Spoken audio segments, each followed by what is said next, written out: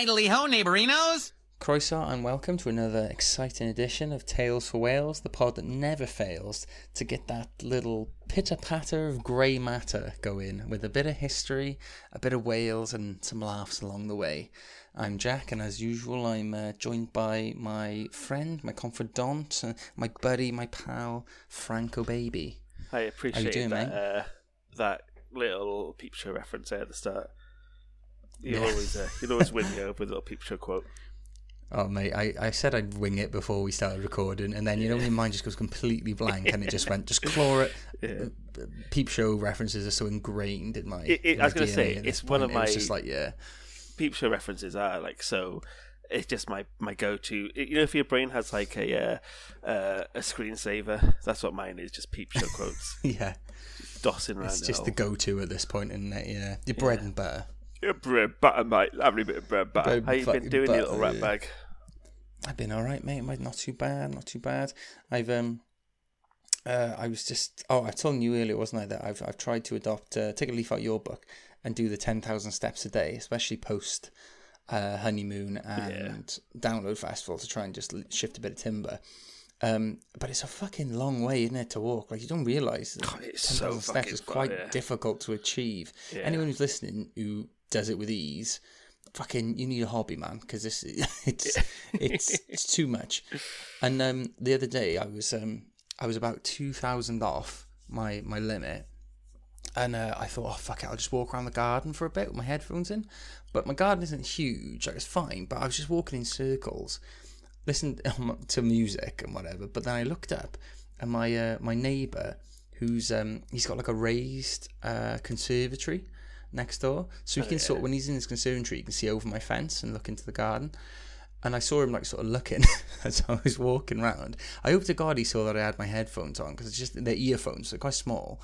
And I thought, if he didn't see those, he just thought I was pacing around the garden. Like, I was thinking, how long has he been watching me? Because I was there for a good like 10-20 minutes. And I thought, if he's just watching me walking around the garden like a fucking lunatic, just head down, marching along in a circle. And I thought, fucking hell, what does he think? And the only reason I knew he was there, because I heard him like shut the conservatory door. And I just had this image in my head that he'd been watching me for like 10 minutes. I went, I've had enough now. Slam. I'm off. I used to, I walk up and down my flat, because I've only got a small flat, so I have to walk up and down the stairs to get my steps in, and it's fucking so tedious. 10,000 steps when you're like a bit tall fucking takes forever. I told you earlier, I left the house to go get the steps, and you look like a bit of a fucking wrong one, like walking around in circles for ages and travelling back on yourself. You just look like you're up to no good, and I usually am. Yeah.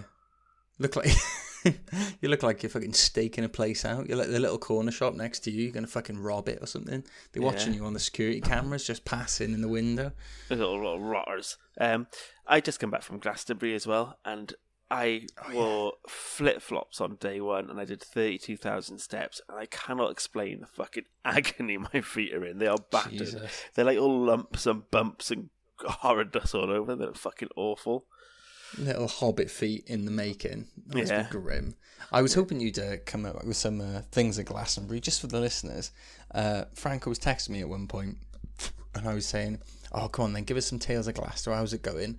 And it was the most scathing review. It was like a sort of... It sounded like you wanted to say, I hate it, but you were holding yourself back. And it was such a like, oh yeah, no, it's, there's a couple of acts, they've been quite good, but on the flip side of things, I fucking hate everyone. Yeah, I fucking hate everyone was dead. And it was such a, Jesus, you obviously have hated every moment of this. It's not for me. It was so fucking... so middle class. There was so many fucking middle class people there. To be fair, it's like 250,000 people and like 2 police officers. Like, it's really safe. And there's loads of people off their but I didn't do any drugs for the festival. Like, I went with my partner, and her friends are all pretty tame and lovely.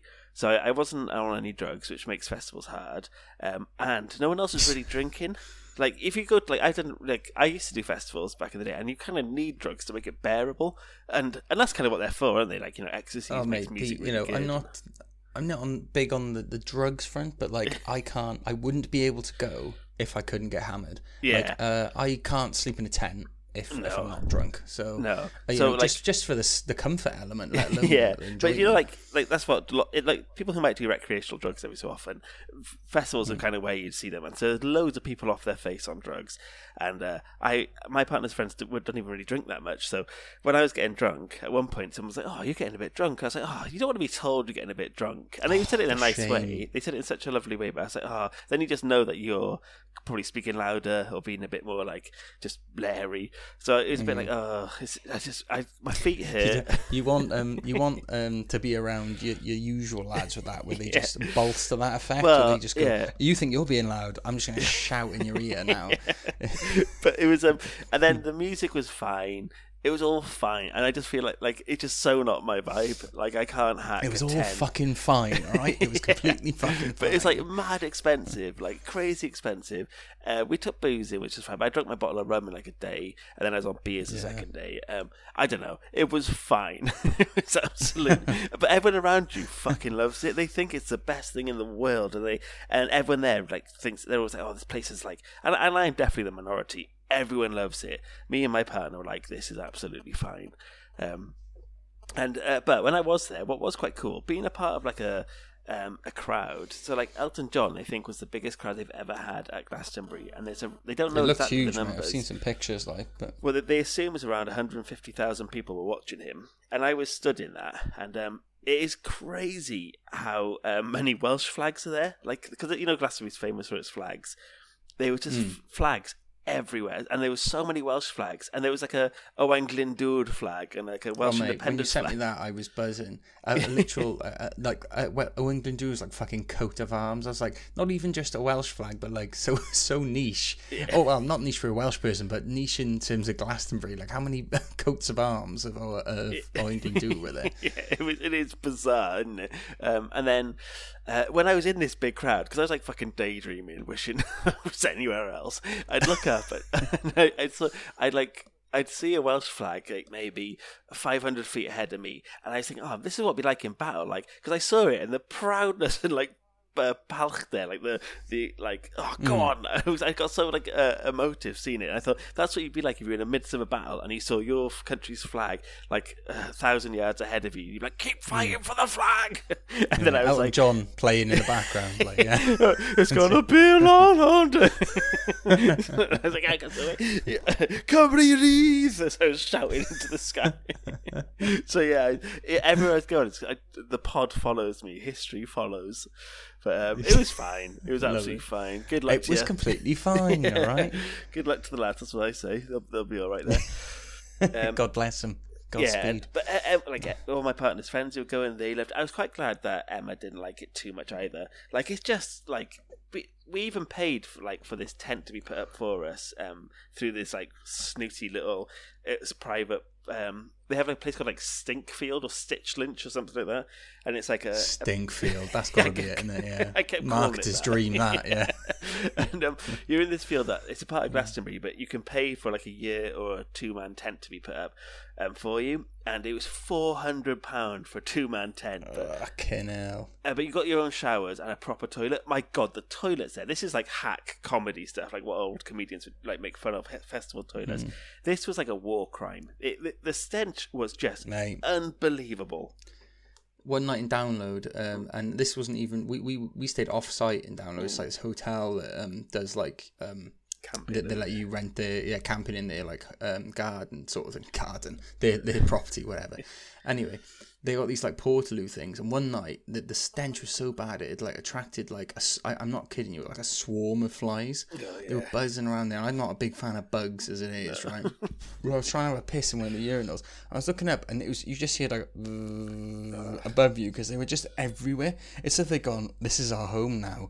This is ours. You have to leave now because it stinks so bad. You've attracted us." I can, because they have these massive drops. They're called like drop shitters or something, where you just shit. Long drops? They didn't do long drops, surely. Yeah, it's long drops. That's what they're called. And they don't have real toilets. No water, just long drops. So it just goes and then because it was so hot, the stench. It did feel like, especially when you walk down, shitting in a hole. You see a sea of tents, like hundreds of thousands of tents, and you think, "Oh, this does feel like a war camp. Like we're about to go." So then the smell is so so bad, like 100,000 more than that, shitting in a fucking hole, and the everything was just abysmal. And then you get sawdust to throw it. And I heard someone say they thought the sawdust was for your ass, that you threw the sawdust. Wiped your ass with the sawdust. Yeah. Oh god! And, but then ours had like proper toilets, and I've never been happier. I just sat in this little shitter, just sat there thinking, this is heaven. I don't have to be around anybody else. That long drop shit does sound bloody horrible, to be fair. But if I was with like more like my kind of friends, it'd have been more easy because we'd all just be drunk the entire time. And the shits would have been all the worse for it as well. Yeah, true. Well, my partner, who didn't drink much at all, got really bad food poisoning on the way home, and there was massive queues for sushi. Who's queuing for sushi at a fucking 30 degrees festival? That's asking for bloody trouble. Yeah. That teaches the middle class to be fucking the hoi polloi. Just be like I did. I ate nothing but chips for 3 days straight, and my stomach was chips fine. And burgers, man. I had a bowl of mac and cheese at one point in Download. It was fucking gorgeous, actually. But it did come out just not too far from a consistency it went in, to be honest. But. Did we have a review to read? We normally have a little review. I've got a review, of course we do. This is the new us now, isn't it? Reading reviews out at the start. So, this new review, to move swiftly on, is from, and I love this username, it's from Buff Daddy 91.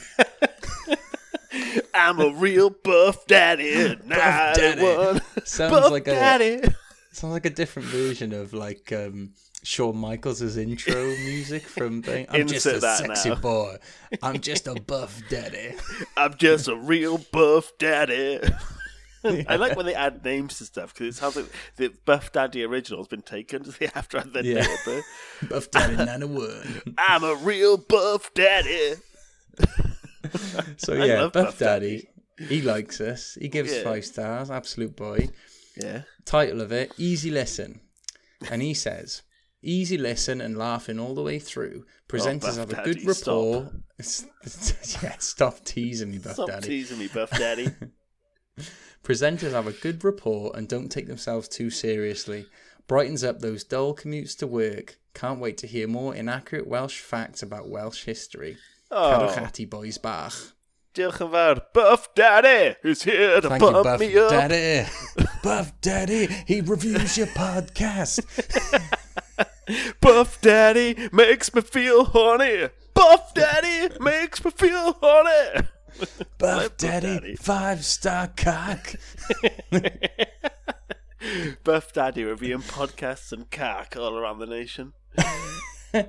Well, Buff Daddy 91, I can only say a thank you, sir. Yeah. Thank you very much for that lovely review. You know, when we got a Buff Daddy on board, the pod's doing okay.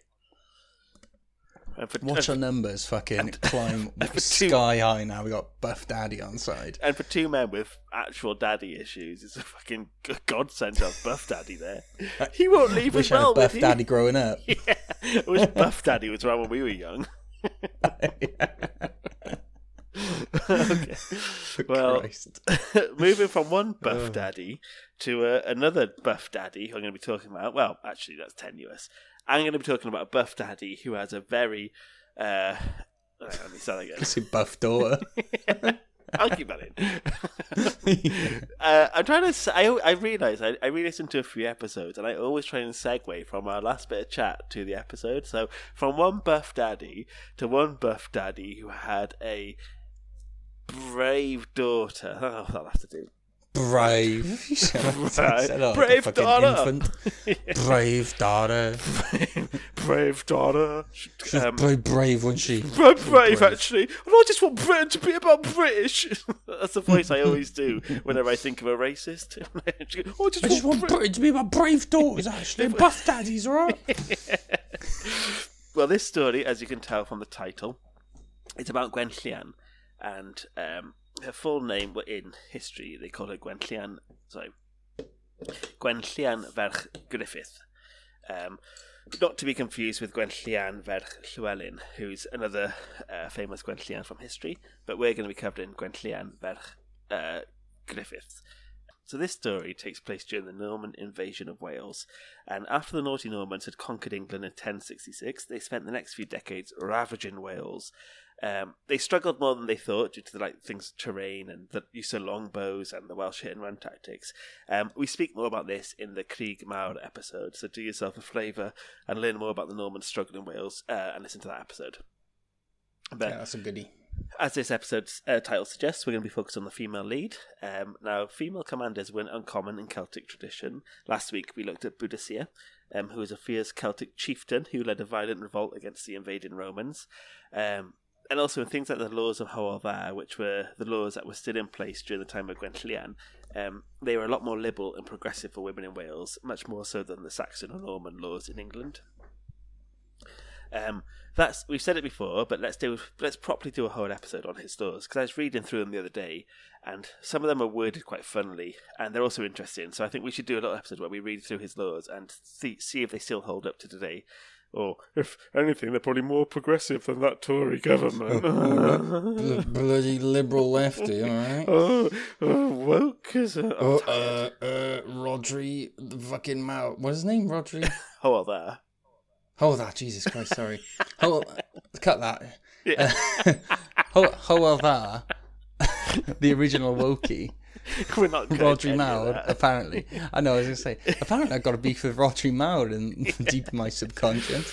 No, so let's do an episode on Humour. We'll line that up because I think that'll be interesting.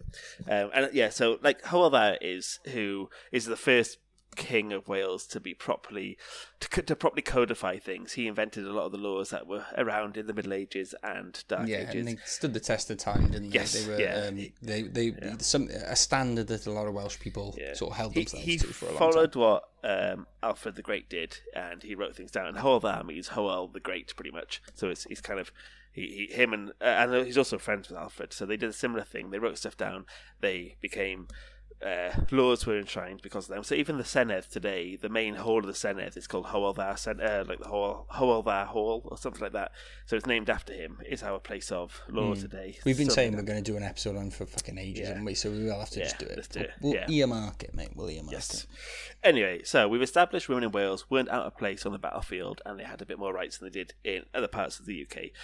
So journey with me now through time and space, and let me tell you the tale of another Welsh heroine, Gwenllian. So in 1113, Griffith ap Rhys, who was king of Deheubarth, which as we all know by now is West Wales, he went off to meet Griffith ap Cynan, who was king of Gwynedd, which is North Wales. That's the father. So this was a bit confusing, so stay with me, but I will repeat it. The father of Griffith ap Cynan, who is the king of the North, his father was supported by the father of Griffith ap Rhys, who was king of West Wales, in his fight to become king of the North. So to clarify, we got two kings meeting up who had a connection because one of their king's dad helped the other king's dad become ruler of Gwynedd. So it'd be like if my dad helped Jack's dad set up a construction company, and then I go and visit Jack, and I say hi. Fucking hell, where's this going? And then we both say, "I wish Buff Daddy was here to help us." I wish Buff Daddy could help us get through the fucking notes. Yeah. Yes. So there we go. Does that make sense? Have I overcomplicated that? I know it because in the Princes of Wales one, you've talked about it. I've sort of read about this before, so I know it. Right, sorry. So we got King of Deheubarth, West Wales. He's going to visit the King of the North. It doesn't help they're all called fucking Griffiths. These two have a connection because they both have fathers who helped each other become rulers in their own right. So now, the King of Deheubarth from West Wales, he's not only a visitor, but also a visitor whose daddy helped establish the other king's dad as ruler. So they gave him a proper royal welcome. My cousin Balin will give us a royal welcome. So, picture a lovely spread, finest crockery, the best ale, which I imagine is their version of whatever carling was in the 12th century. They had the best musicians, poets, jesters. Talking of carling, I'm going to have a friggin' big old gulp. Glug, glug, glug.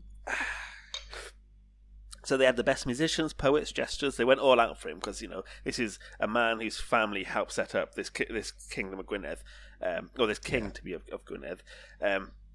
And this King of Gwynedd, he also brought his daughter there, the titular Gwenllian.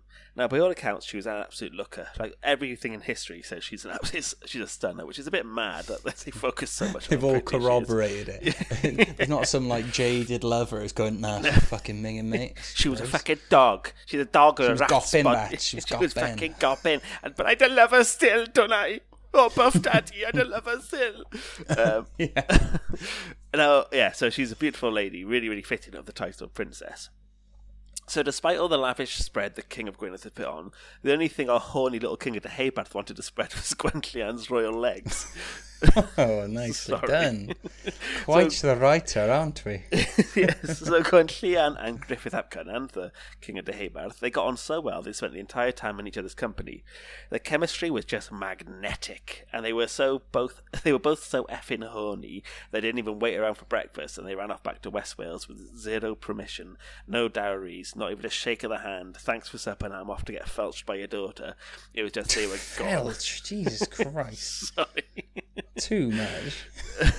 So now, this King of West Wales, this Griffith ap Cynan, you've actually told us about him before, haven't you? Like you mentioned, you've done a story on him in the Princes of Wales, that's right. So we covered Griffith ap Cynan, and I bypassed Gwenllian purposely because I knew you had one in the pipeline. Yeah. Coming. But as a quick recap, in this Griffith ap Cynan from West Wales. He's a king, but he wouldn't really stay at home. He's not your stay-at-home king. He wasn't one for growing fat on a throne. Instead, he had a modest army of men who would roam Wales, especially around his beloved West Wales, and he'd ambush, attack, and massacre the invading Normans who'd strayed away from their bigger armies. And also, that part of West Wales, like Swansea, like Carmarthen, had been really, really heavily attacked by the Normans. By that stage, they'd already taken over Cardiff and the south, and the Marshall. Yeah, they had a stronghold down in Cardiff, didn't they? Yeah. So they operated out there a lot. And this Griffith ap Cynan? Sorry, I think we just talked about this, but is he the half Viking, half Celt? Yeah, I think so. Yeah, that's the one, isn't it? Yeah, that we talk about. We talk about in the Princes of Wales. I won't go into it. Yeah. But yeah, just to you're right. Clarity. And that kind of matches his fighting style. He wasn't one for staying behind castle walls. He was a Viking in that sense. And so the Normans were now pushing further into Wales. And he's described as living a rough and combative nomadic lifestyle. And I picture them as the riders of Rohan in Lord of the Rings. You know when Eomer, the king's nephew, he gets exiled, he just roams the plains, smashing into goblins and orcs with his loyal band. Killing all the orcs, yeah. Norman goblins. He was killing Norman goblins, yeah. Yeah. So when so this lifestyle was pretty new to Gwenllian, and it was really difficult. But she came into it quite young as well. She wouldn't have been older than 15 by the time they were here, which, dodge for getting married at that age, but that's kind of what life was like back then. Life expectancy was far lower as well, so, he's not a nonce, is what I'm trying to say. At 15, you were probably about 30, weren't you, in medieval ages? One tooth left in your gob. Yeah. You probably stunk as well. Yeah, I mean, we still have stinkers today, but more so back then, I imagine. Yeah, some people haven't learned. But anyway, so she joined this really difficult life, but she thrived, and she joined in this marauding army to defend Wales against the Normans. She did this for 20 years, and she's been described by many as fighting at the head of the troops, shoulder to shoulder with her love. They'd also distribute the loot they took from the Normans that they'd ambush and share that with the displaced Haybarth Welsh. So they're like a Celtic Bonnie and Clyde. And people often describe them as the real-life Robin Hood. They used to go around together, and they'd have their army, and anything they kept would be they'd travel back to like their strongholds, and on the way home we'd actually help their subjects, and they'd fight fiercely. They'd fight at the front together, and then they'd venture back together. They also then began venturing further from home. They attacked the Normans. In this 20-year period, they attacked the Norman castles of Carmarthen, Llanymddyfri, Aberystwyth, and even Swansea, but they wouldn't hold the castles. Nice. Instead, they just opt to return to the woods. They'd attack these places, burn them to the ground sometimes, loot them, take all they could, kill all the Normans, and then they'd run away. They did this mostly absolute royal pains in the arse for the Normans, basically. Yeah, quite literal royal pains. They did this mostly because they relied on that lightning strike style of attack, that quick and brutal and devastating Welsh tactic. But also, it meant they avoided getting overwhelmed by larger numbers, so they could attack with a small amount of people, do damage, and then get out of there really fast. And before like any sort of proper army came, follow-up force would come down. So there's one instance where there's a caravan of Normans going through West Wales, and it's a really large caravan. They jump out halfway through a forest, kick the living shit out of some normie, and then fuck off before the rest of them can come. So they act in fast, and then before the army can turn on itself and properly get ready, they've already scarpered. It's a tale as old as time when it comes to Welsh warfare, mate. I love it. Yeah. Anyway, so things change in 1135 when Henry I dies, King of England, and then land disputes between the Norman barons breaks up and causes instability for the Normans. So then some top lad called Howell ap Meredydd of Brycheiniog, which is Breconshire, he won a crucial victory against the Normans of Gower at the Battle of Garngoch on the New Year's Day on 1136, which is a mad day for a dust-up. Like, it's New Year's Day, I love that. First day on the New Year, I tell you what I want a fucking fight. Let's fucking get it done. New Year, new me, I'm going to fucking have you. And look, let's get the hard stuff done early doors, and then it's done then, isn't it? It's just done. And this is a really famous battle because it's a turning point where the Welsh beat the Normans in this. Like they kill a lot of them, but also for the ferocity and how vicious the fight was. It's always been described as like a truly horrendous battle. The people of Wales have been absolutely fucked by the Normans. Their rule was noticeably crueler than any other ruler the Welsh had seen before them. So even when there's been Vikings, but they never sailed. There've been Saxons and stuff. There've been imposers from England. Even imposers from Wales. The Romans. This was noticeably crueler. The Normans ruled with a really they're famous for it. It's like what happens in Braveheart and happens from I suppose they they were coming over to conquer the UK, and once they'd done England, it was like we don't want to fucking half-arse it, do they? They want to go in hard. But then when they make sure when they governed, subjugated as well. Yeah, when they governed, they were the ones who changed like common land to being in charge. You had a king at the very top who had everything. And then he'd give his cut off to like the lords and stuff, and the lords then were given like impunity to rule with how they wanted in those areas, and a lot of the time it was fucking cruel. So when this battle happened, the Welsh saw it as their chance for fucking revenge. They didn't care if they were to die. It's a chance to like fuck it. This has gone on long enough.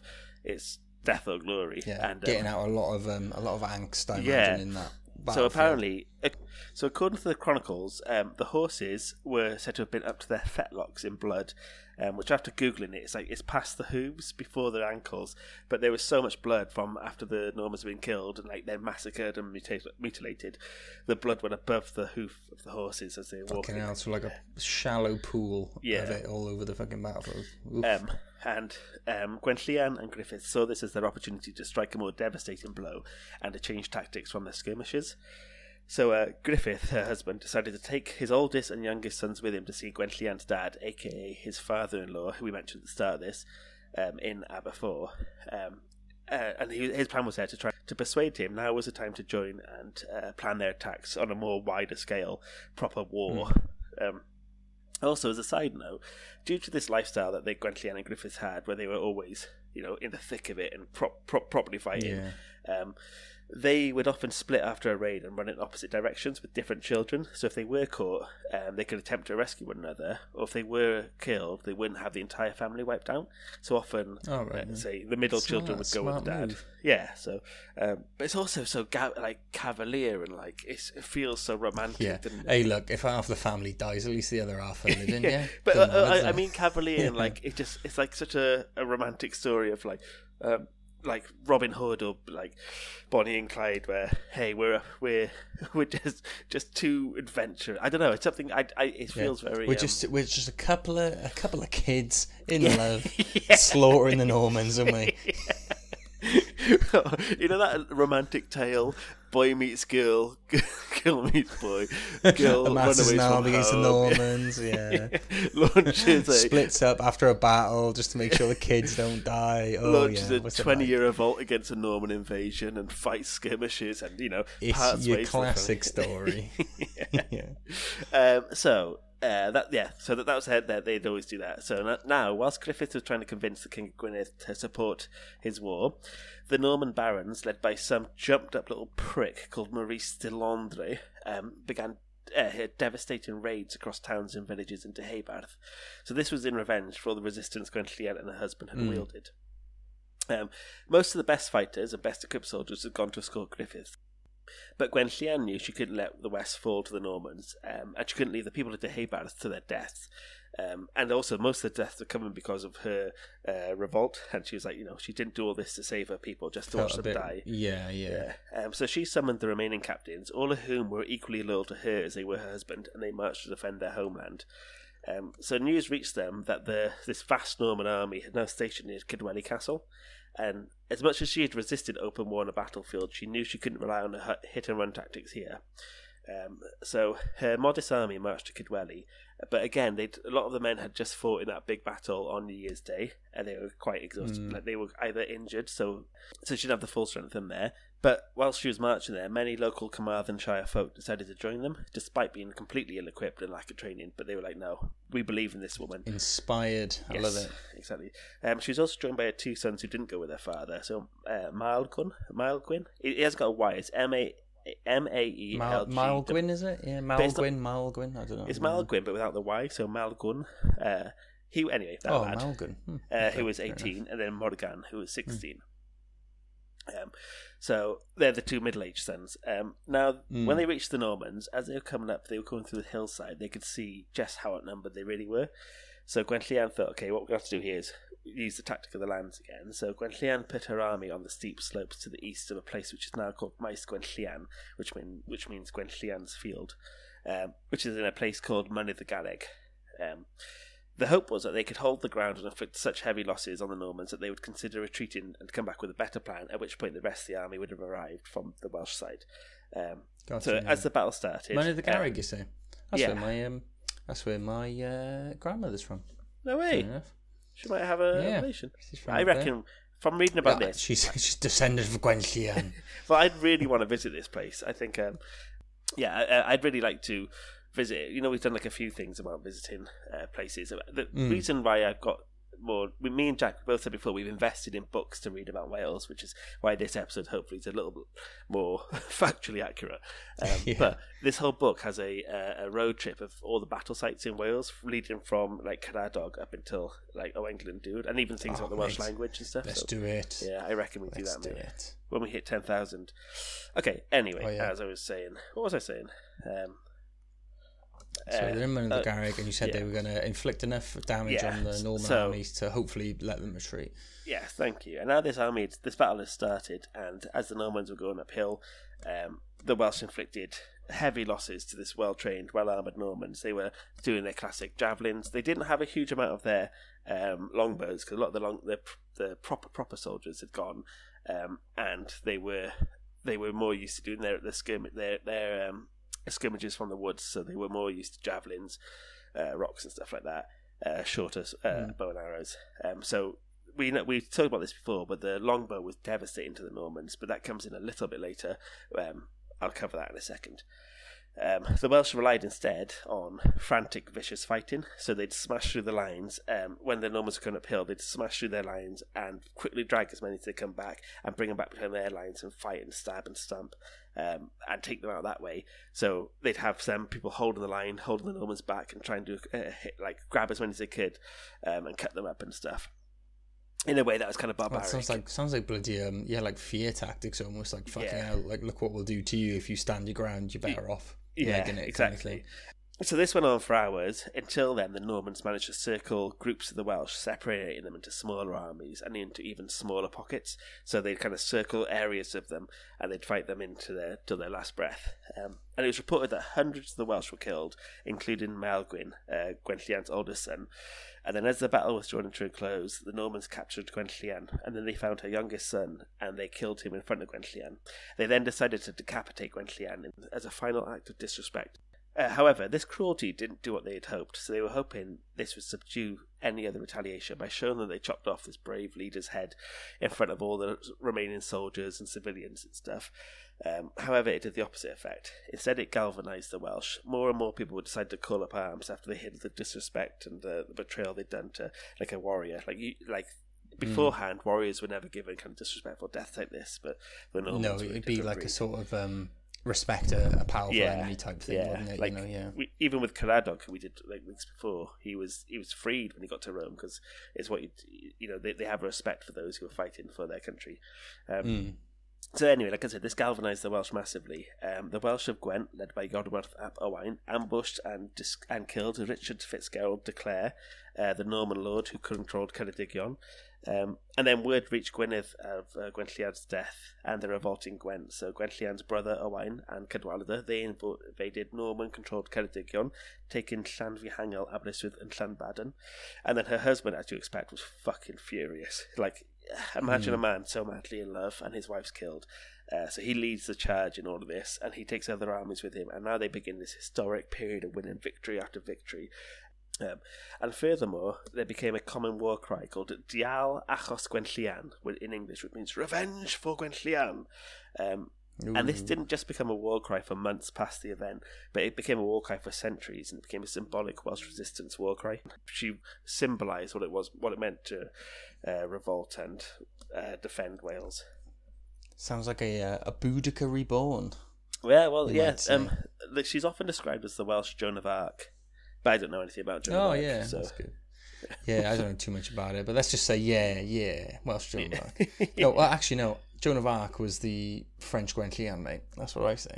Exactly. And another thing to add, loads of the soldiers in her army at this time were, because it was getting around Christmassy time, wintry time, it was hard for other people to get to her in time. So the bulk of her army were like farmers, shepherds and stuff. And they were mostly armed with the most simple weapons, and they had barely any armour, where the Normans had all chainmail, full training. Like you said, a lot of the army was made up of essentially civilians from villages on the way up that just felt the need to fight for the cause or whatever. That sounds... she's one absolute babe, isn't she? Absolute babe of battle. There was also one thing which I couldn't find much collaboration for. The reason why she just had to fight was not only because they were attacking her land, but she had one Welsh chieftain called Griffith ap Llywelyn, and apparently he betrayed her and her location. So she had to take action to kind of show that she was still in charge. And she was in a forest waiting. So she had her army waiting in the forest, looking at Kidwelly Castle where the Normans were. But this fucking chieftain betrayed her, so she had to come out of the forest and fight head on, which is not what she wanted to do, apparently. But then I found two examples. One of her saying she wanted to show that someone's going to stand up for those in Wales who've been attacked. Yeah. Well, that would fit into the classic Welsh situation of like being fucked over by ourselves a lot of the time. There's always someone betraying us, and like from within the ranks or whatever, like thinking they can get a leg up or whatever. That would fall into it. It makes sense considering a historical context. And can I read the last bit about this? So there's a recollection of how the fight happened with Gwenllian at the end. So by the end, it's pretty much only her and her son who had any proper armour or anything on, so everyone around her was pretty much getting slaughtered at this point.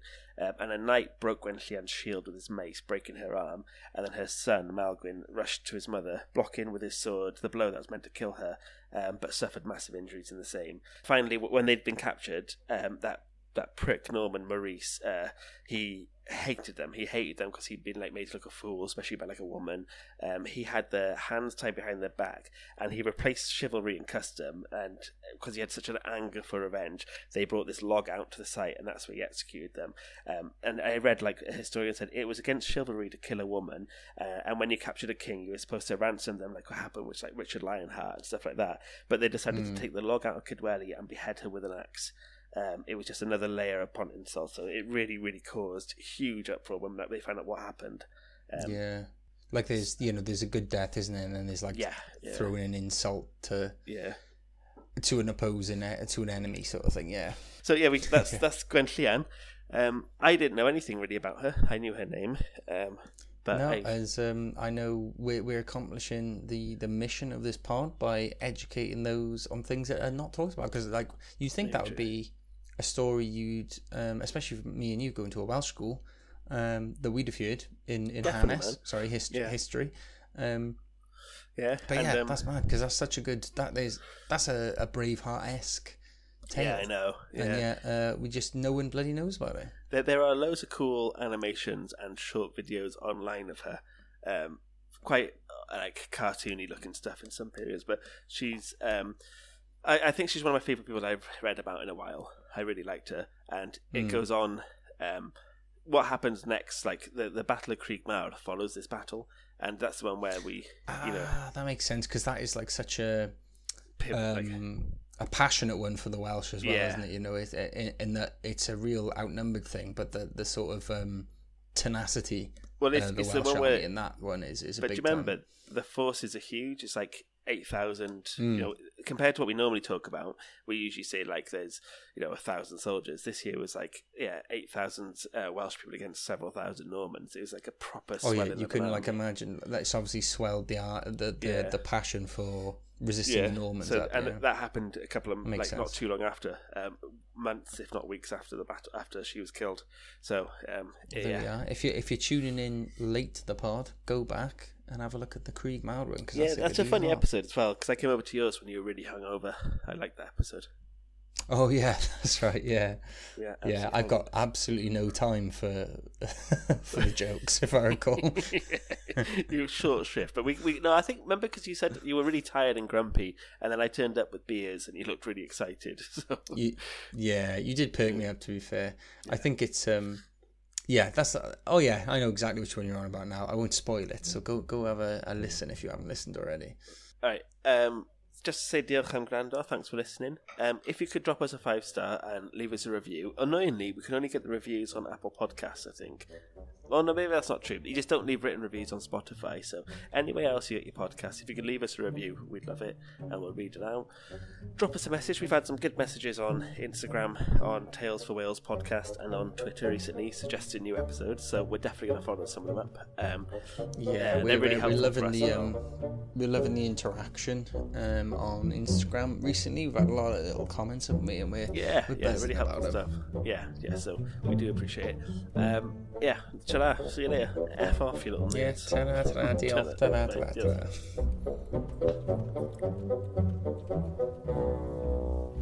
Diolch.